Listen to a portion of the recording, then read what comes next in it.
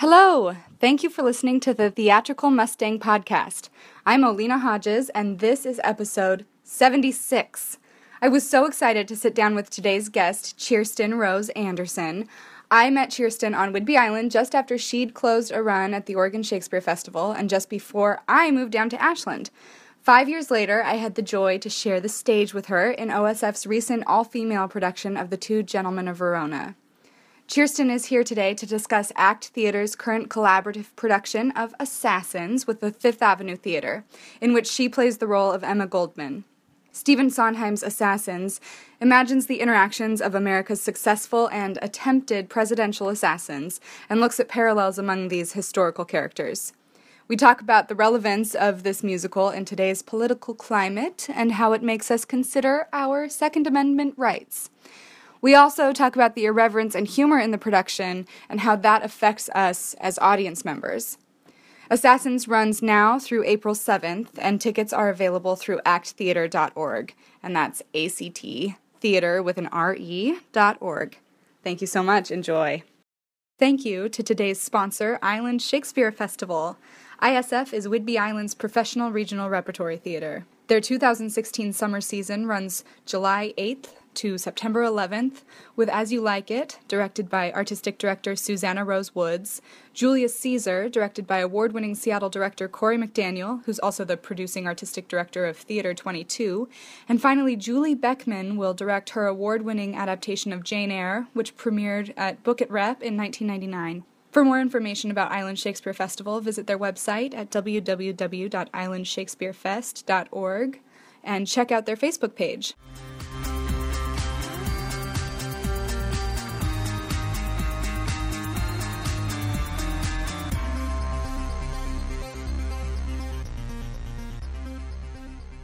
Hello, everyone. Thank you so much for listening to the Theatrical Mustang Podcast.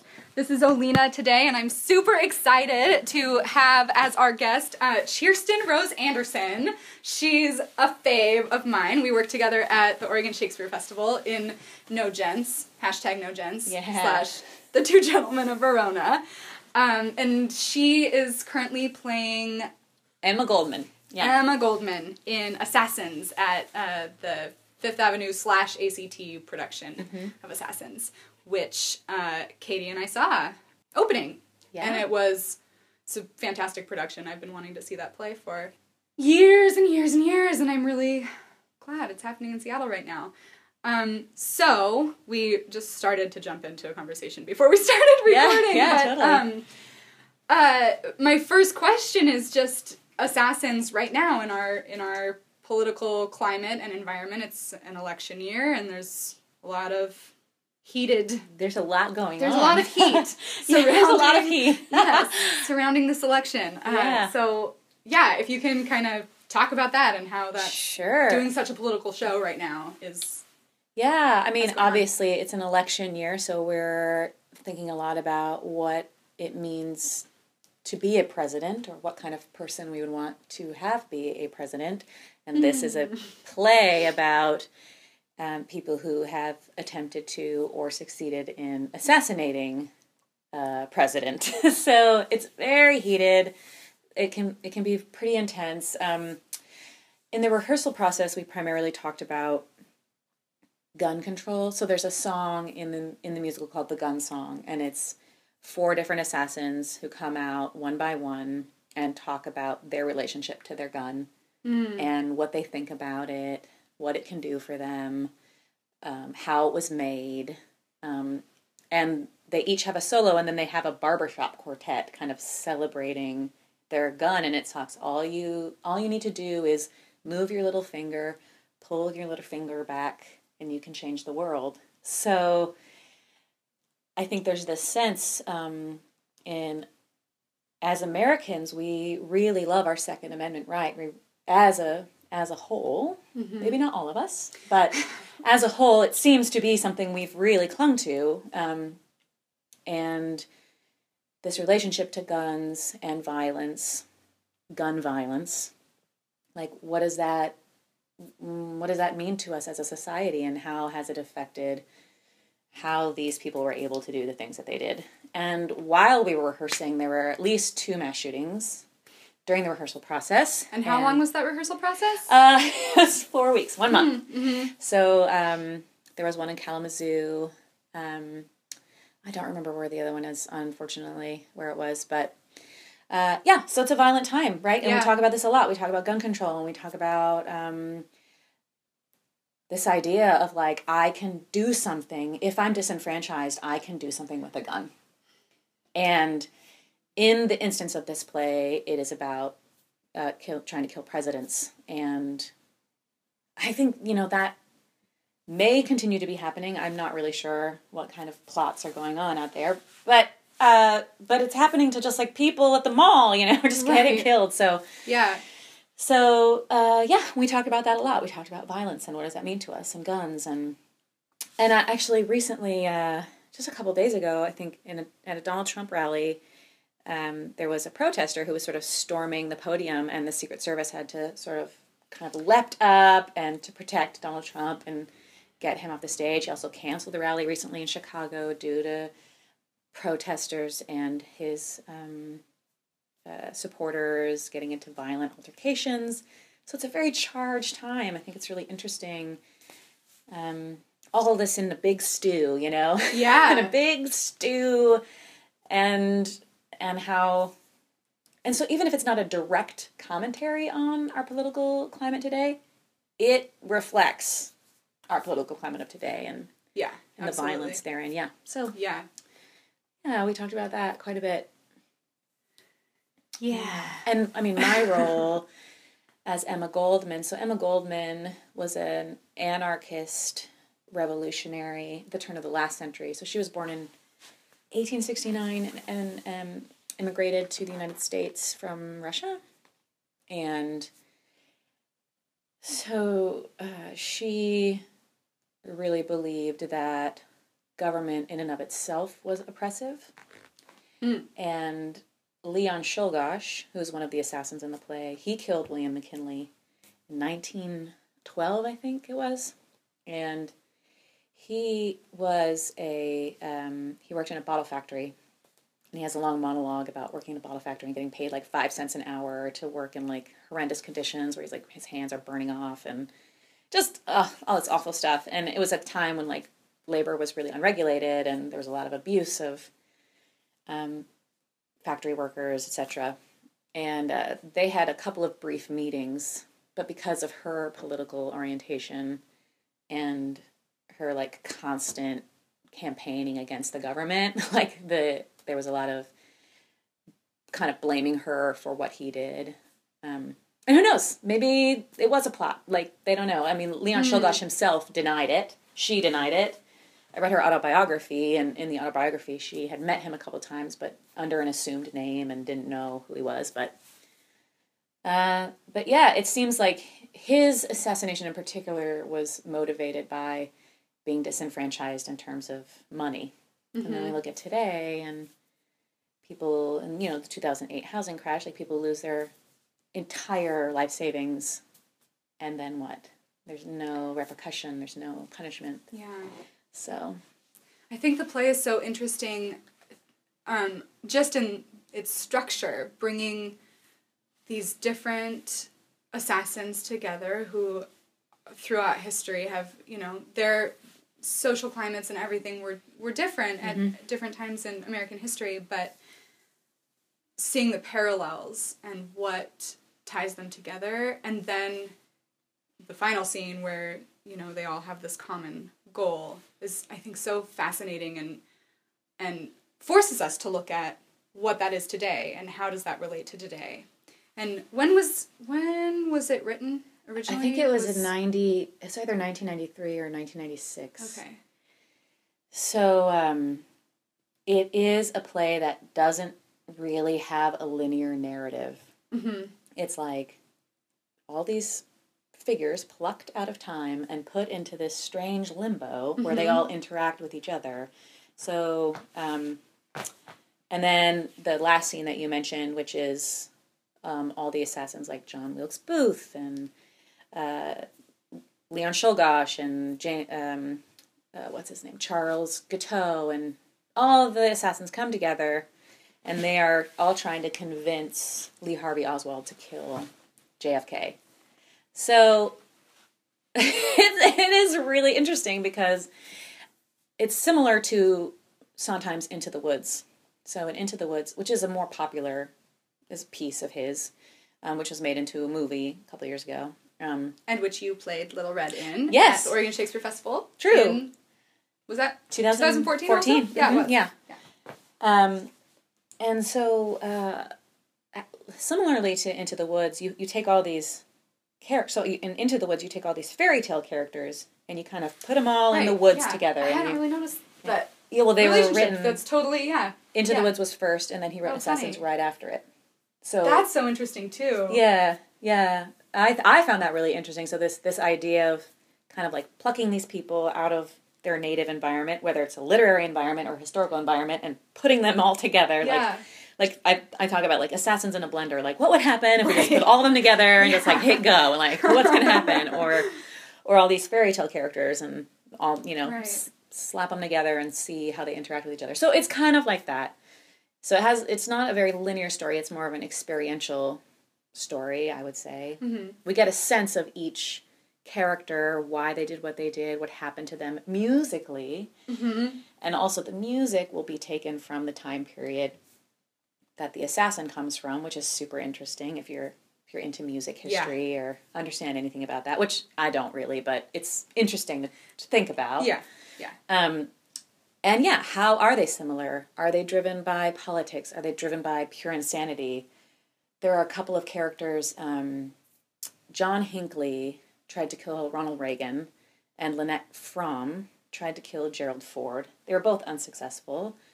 But John Hinckley was famous for being obsessed with Jodie Foster. She went to Yale. He followed her there. Would go to her dorm, send her letters, call her. Watched Taxi Driver like 16 times. Pretty disturbing stuff. He is still in a mental hospital, and Lynette Fromm was a part of the Manson family. So they both had obsessions with these public figures. And so their song they sing it together, and it's called Unworthy of Your Love. So they're both obsessing about this person, Jodie Foster or Charlie Manson, and if I can just do this amazing thing, I can show them, that I'm worthy, mm-hmm. So there's that, and how do they relate to each other, and so it's a super interesting, weird jazz riff of history in this super dark time, mm-hmm. super dark theme, but also hilarious, weirdly. Yeah, it is. Going back to the parallels with Into the Woods, it just occurred to me how we treat these characters in history, mm-hmm. and in comparison to how we treat a fairy tale character in history. And so even though they've done these atrocious things, I'm air quoting, mm-hmm. To them it was totally justified. Mm-hmm. But in the history books, they become these glorified characters. Mm-hmm. So it's so interesting to think of this being written, so closely with Into the Woods and how each are treated. So I would say that to me, Into the Woods, because in fairy tales, everyone has a wish, and then mm-hmm. they get their wish, and that's the first act, is all about the characters going to get their wish. And then the second act is like, now what? Mm-hmm. I got what I wanted, now what? Or in the case of Little Red Riding Hood, I get attacked by a wolf, and then I get freed by the Forster, mm-hmm. wood chopping man. Woodsman man. And then, the question is, that's usually when the story ends. Right. And to me, the interesting thing about Into the Woods was and then what? And so then you have this little girl who's been severely traumatized and kind of goes crazy. She kind of loses it a little bit. So, Cinderella gets the prince, mm-hmm. and that's usually the end of the story. But what does it mean to, live with a guy that you barely know who just, chased you down with a shoe? What happens after that? So I think it parallels in that it asks the questions that maybe we don't usually ask mm-hmm. about these stories. So we know that Leon Czolgosz killed William McKinley. We know that Charles Guiteau killed James Garfield. Why? What were they thinking? Mm-hmm. And what would it be like to live in the consequences of that? And we talked a lot in rehearsal about why these characters are all together and why they continue to relive their acts. Yeah. So there was this idea of limbo, and it's actually described as limbo in the script. It'll be like, scene 14, limbo. That's like where we are. Oh, cool. So I had this, I thought a lot about like purgatory or poltergeist. So this idea of a poltergeist, which is like a spirit who has had a strongly negative experience and continues to relive it over and over and over again. That's my understanding of what a poltergeist is. That may be and is likely not a totally complete understanding, but I thought it was interesting to think about these people trying to come to terms with or prove to the audience that what they did was justified, or share with them the reasons why or the motivations behind that. Because usually we hear, about somebody having a mass murder or a mass shooting, and we learned they were on this medication, or they just got divorced, or they got their guns from their aunt, or they were a troubled child, and it seems very two-dimensional in a way. Yeah. And we also, and maybe rightly so, kind of demonize them and then go about and then eat our cereal, while we're watching CNN. But I think the interesting thing about the musical is that we really get to delve a little bit more into, like, who are these people? And they're funny and weird. And there's been some question about, is this a musical that glorifies these presidential assassins? Yeah, the humor in it is so interesting. There's a lot, and opening night, it's an opening night audience. They were pretty laughy. Has that continued to be? This was like our text analysis script at Yappy at Studio East, Young Actors Professional Intensive at Studio East when I was there in 2000. I don't know, 4 or 5.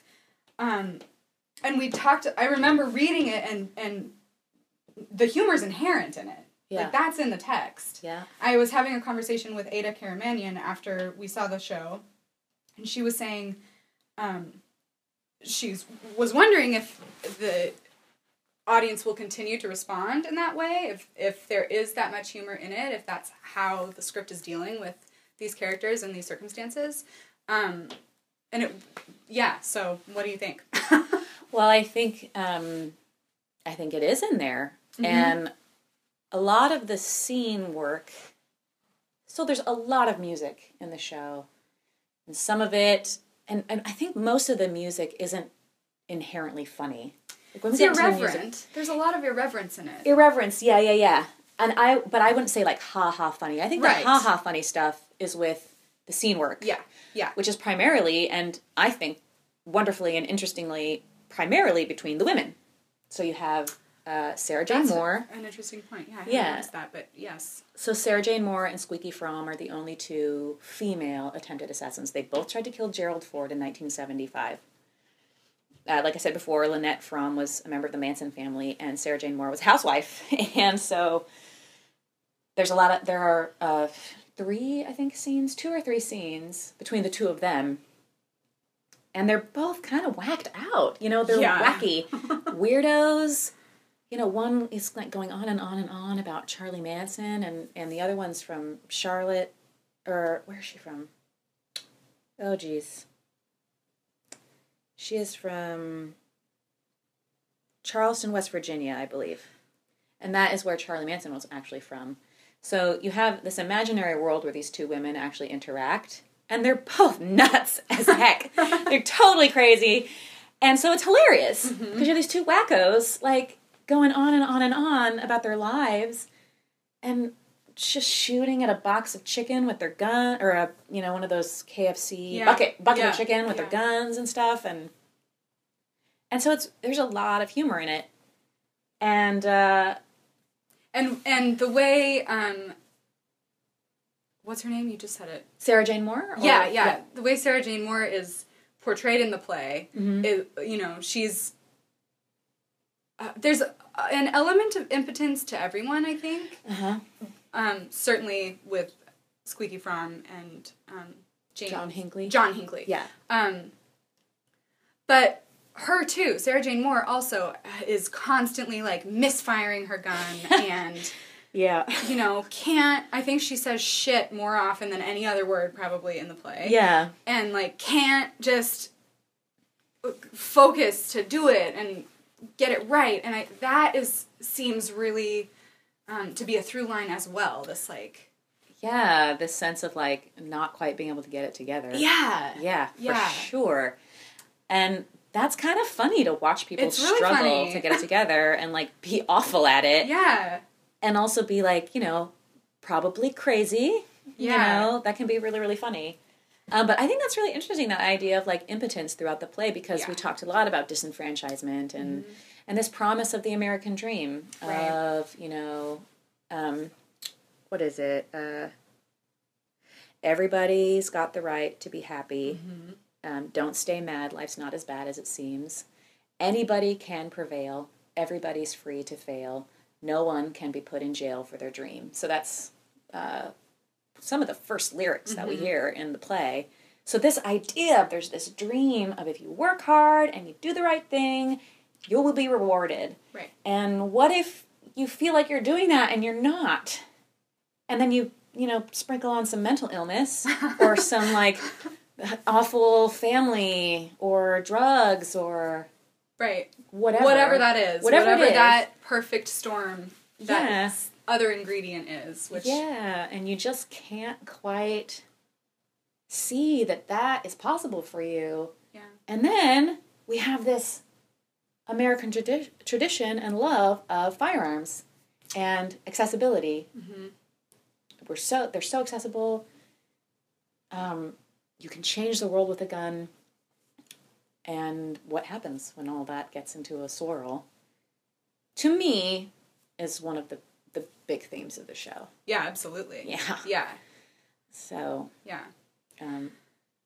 So it is funny, but there's definitely this underlying sense. And it's so funny, like, when people laugh, or in one instance, right before I come on stage, so I'm in the show very briefly, but right before I come on stage, Giuseppe Zangara attempted to kill Franklin Delano Roosevelt. He was unsuccessful, but he did kill the mayor of Chicago, who was at the event that FDR was at in Miami. He was then electrocuted. His song in the show is basically him in the electric chair, right about to die. The song ends with him being electrocuted while singing this amazing note, and it's incredible. It's a tour de force. And then the audience sometimes erupts into applause. And it's so ironic and strange, and it feels weird. Yeah. We just watched a man die while giving an amazing performance. Right.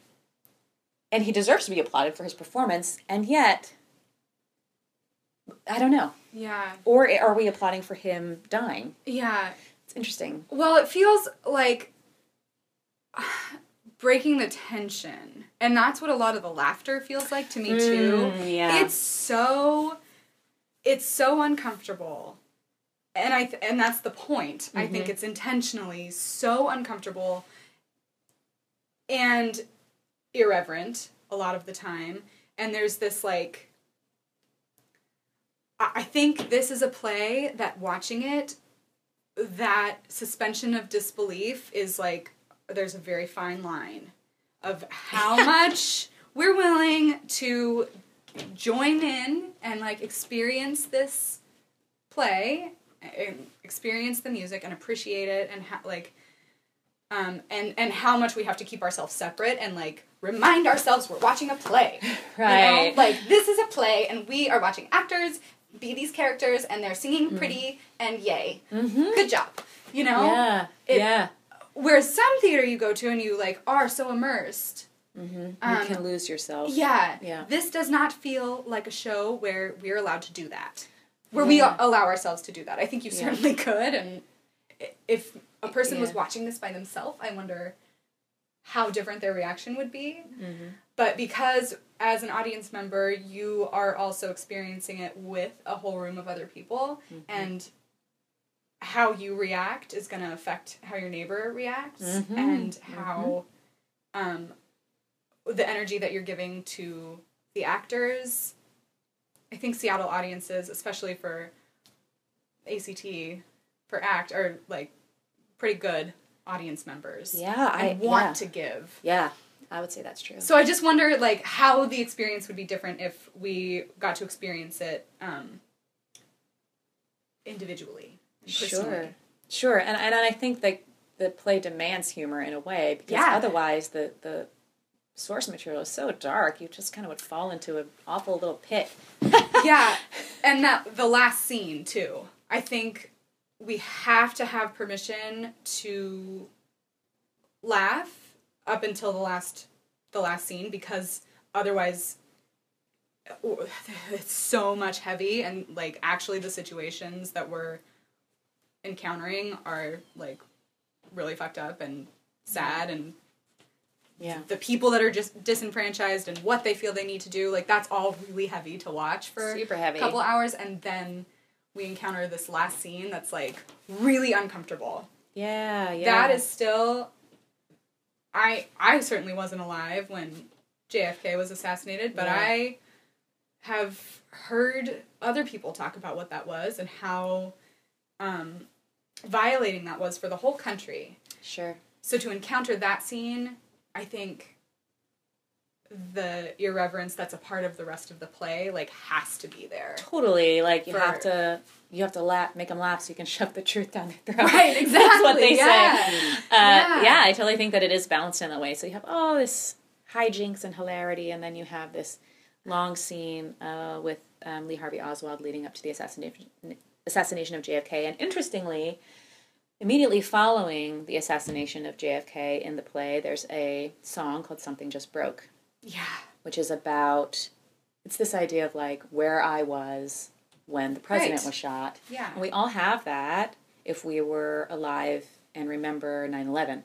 Yes. Like, if we think about 9/11, I know where I was. I know exactly where I was, what I was doing, what happened, how I found out, what I was doing that morning leading up to. I mean, we live on the West Coast, so... I mean, I just distinctly remember. School. Yeah, I remember I was blow-drying my hair, and I... Yep, I was driving to school and didn't turn the news on, and I was like, why is everyone driving so slowly? This is so weird. And then there was, like, a thing that said the airport's closed. I was like, that's weird. And then I went to school, and then somebody told me, and I was like, oh my... it was like, it's just all of a sudden, everything's different. Yep. And something just broke, right? That's something such broke. a great... Thank you for bringing up that analogy, because it is... I couldn't pinpoint what it was for me that was so relevant about that song. Mm-hmm. I was, like... really emotional after that moment, and, like, hearing that was personal for me, and I couldn't figure out why. But that's why. Yes, we do have that. Yeah, now. we totally have that. And that song actually was not in the original Broadway production of Assassins. It was put into the revival, because my understanding is that there was no other song or event or moment in the play that allows us as audience members to experience what the everyday American person would have experienced, having heard about the president having been shot or seen it on the news, or, whatever time period you happen to be in, how you receive that information. Yeah. What that was like, what I was doing, where I was. I'm not exactly sure when the revival was, but I am curious to know if it was after. Yeah, it was, because we were studying it at Yappie because we were going to see it in New York. Oh. And it closed just before we went, but yes, it was after 9/11. There you go. And so that was 2005. Yeah, and Kendra Kassebaum, who plays Sarah Jane Moore, was in the Broadway revival, and she sang Something Just Broke on Broadway, and we're so lucky to have her. Yeah. I mean, she's an amazing human and a brilliant actress, and her voice is just amazing. Yes. And bone-chillingly beautiful and just emotional. I mean, I could go on. But, so I think that... it's really cool that we have that moment in the play. Absolutely, it's very cathartic. Yeah, and there's no mistaking that we are always considering what it means to be an American, just a normal American living with the threat of violence or political tension or both in our current time period. Because I think otherwise you could imagine that this is just a wacky musical about assassins, and then we kill a JFK, and then we're done, you know? Right, yeah, but taking that song out of it in my brain makes it a lot harder to sit with after, like, if I think of it without that moment of, like... Release. Release and feeling the audience all breathe together into that, like, okay, now, yes, thank you. We need to have that balance and acknowledgement that, like, this isn't all happy and joyful and yay for assassns. Yeah. It does affect all of us. Mm-hmm. But taking that out of it is, like, much more abrasive and uncomfortable, I think. Well, and I think even now, one actor had been, I guess you would say, accosted by an audience member who felt so violently, I guess, violated by the show because she felt like it's not funny, this is offensive, how can you portray these people like people, you know? Yeah. And there's also a lot of gunshots in the show, which is alarming. Yes. And it's alarming for me, and I'm in it all the time. Are those written in to the... Oh, yeah. Every single one? Yeah. Yes, I believe so. Yep, they're written into the script. And I think I don't know if we do all live gunshots. We may. It sounded like it. It felt like it. I think they may all be. If they're not, then they're very, very... There's only a handful that are sound effect. And I think it would only be because if the actor used live gunfire, they would be too close to another actor or an audience member. Yeah. So for safety reasons, I think a couple of them aren't live. But a lot of them are. And it's alarming. It is alarming. Especially... The gun becomes another character. Yes. Absolutely. Right. And that was kind of, I think, the director, John Langs, talked a lot about that, about the character of the gun and our relationship with the gun as Americans. And he's also, this is his first show as the new artistic director of ACT Theater. He's incredible. I can't speak highly enough of him. And I'm glad that you think that, because it means that idea is coming across. Yes. Yeah. Yes, absolutely. Yeah. Yeah, I think, and especially the last one, you know, we've had, it's like... They all fire at once. Yeah. I also think it's interesting, I mean, not to give it away, because I really do think people should come see this show.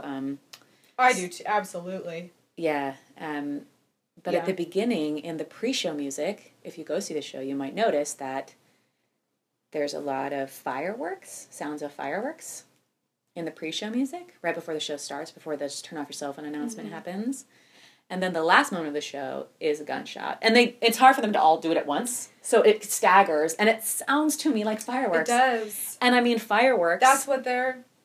Yeah. They're simulating gunshot. And so even the way we celebrate our country and our independence.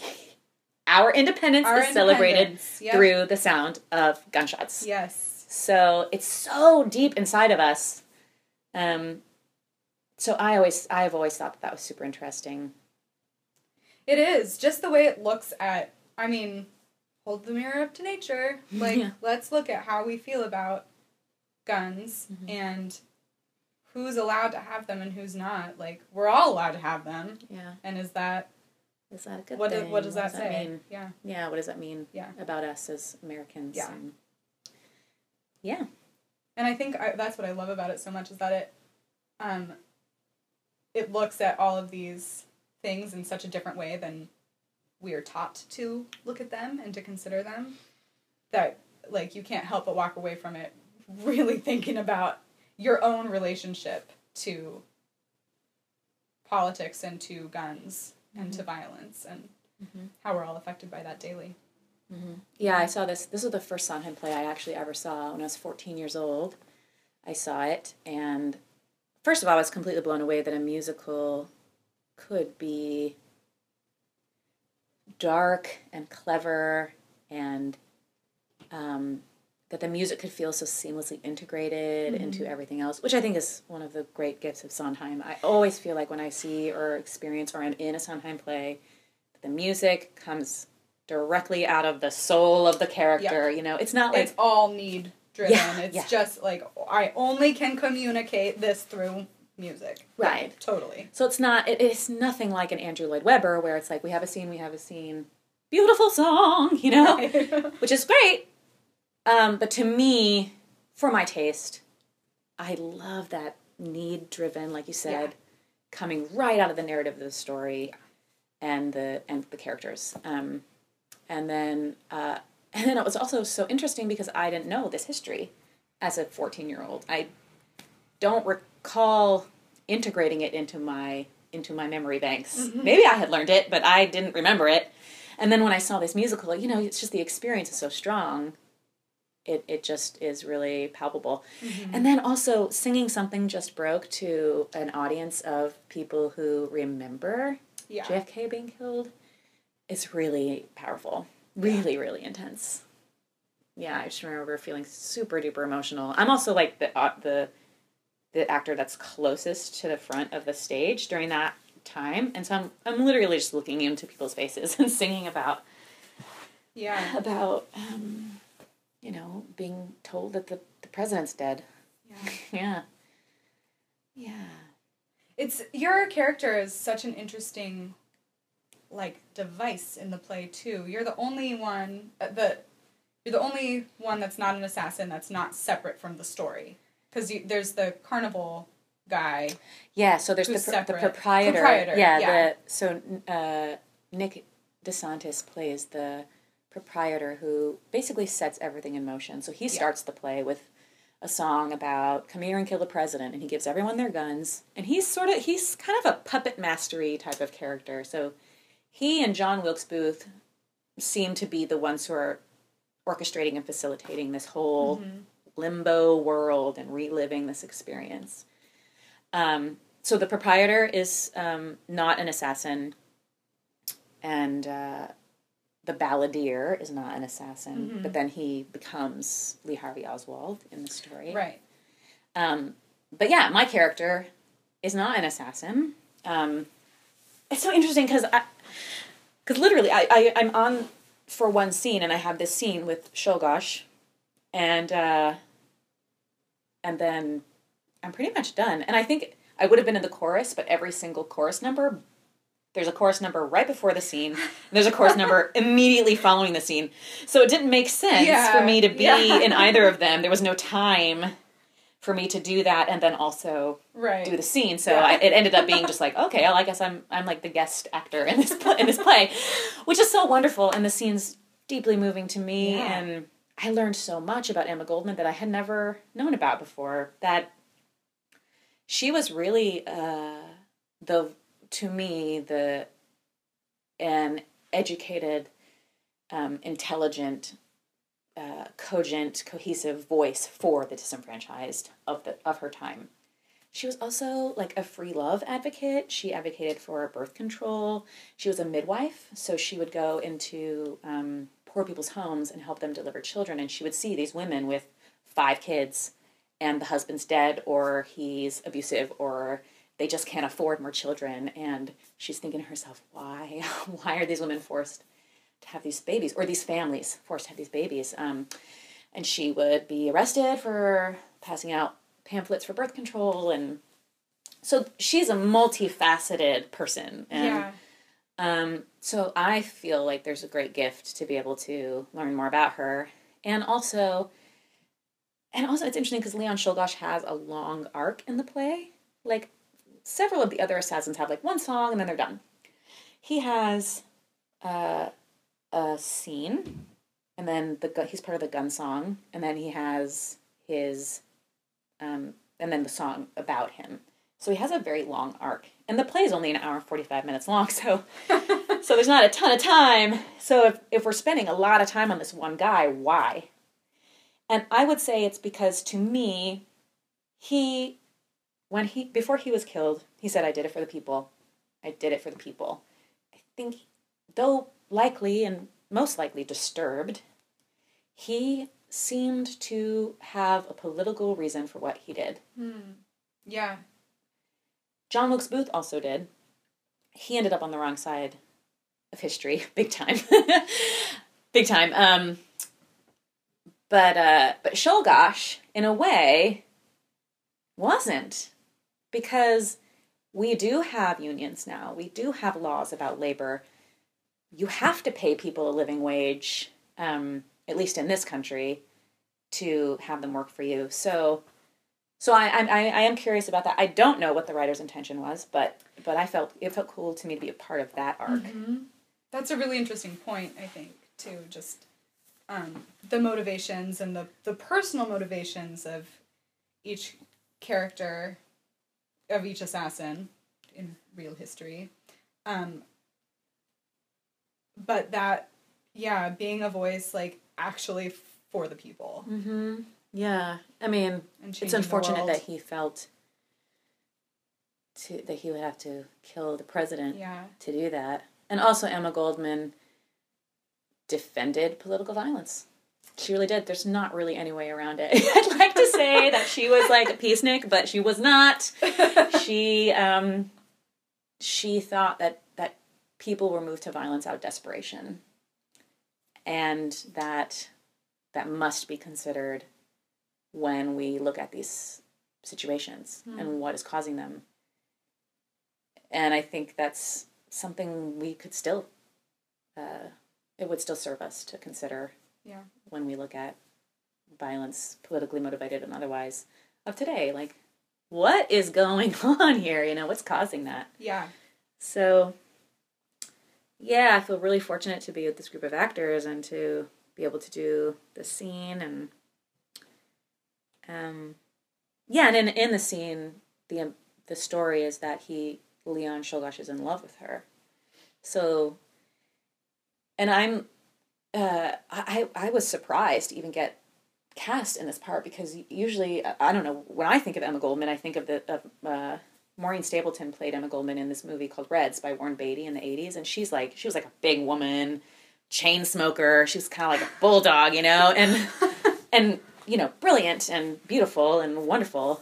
But also, like, when I think of her, that's usually what I think of. Like a woman, an older woman in her 50s, like a character woman, which I'm definitely consider myself a character actress, but I'm younger, I'm in my 30s, and John Langs had said that he considered her to be the romantic lead of the show. Like, isn't that imaginative to think of, like, Emma Goldman, anarchist revolutionary, as a romantic? Yeah. So there is that sense of it too, of unrequited love, or that's I think a recurring theme in this play. Yeah, you know, unrequited love, or how do I find my place? Yeah, yeah. So searching for place, absolutely. Yeah, that's great. Yeah. This has been a really great conversation, and I want to come see it again. Awesome. Yeah, please do. We'll be going until May 8th is our closing. Great. So we're at ACT Theater on 7th and Union. Don't go to the Fifth Avenue, because it's not playing there. It's not. It's not where it's playing. My uncle and my auntie went. They came to the show last night, and they went to the wrong theater.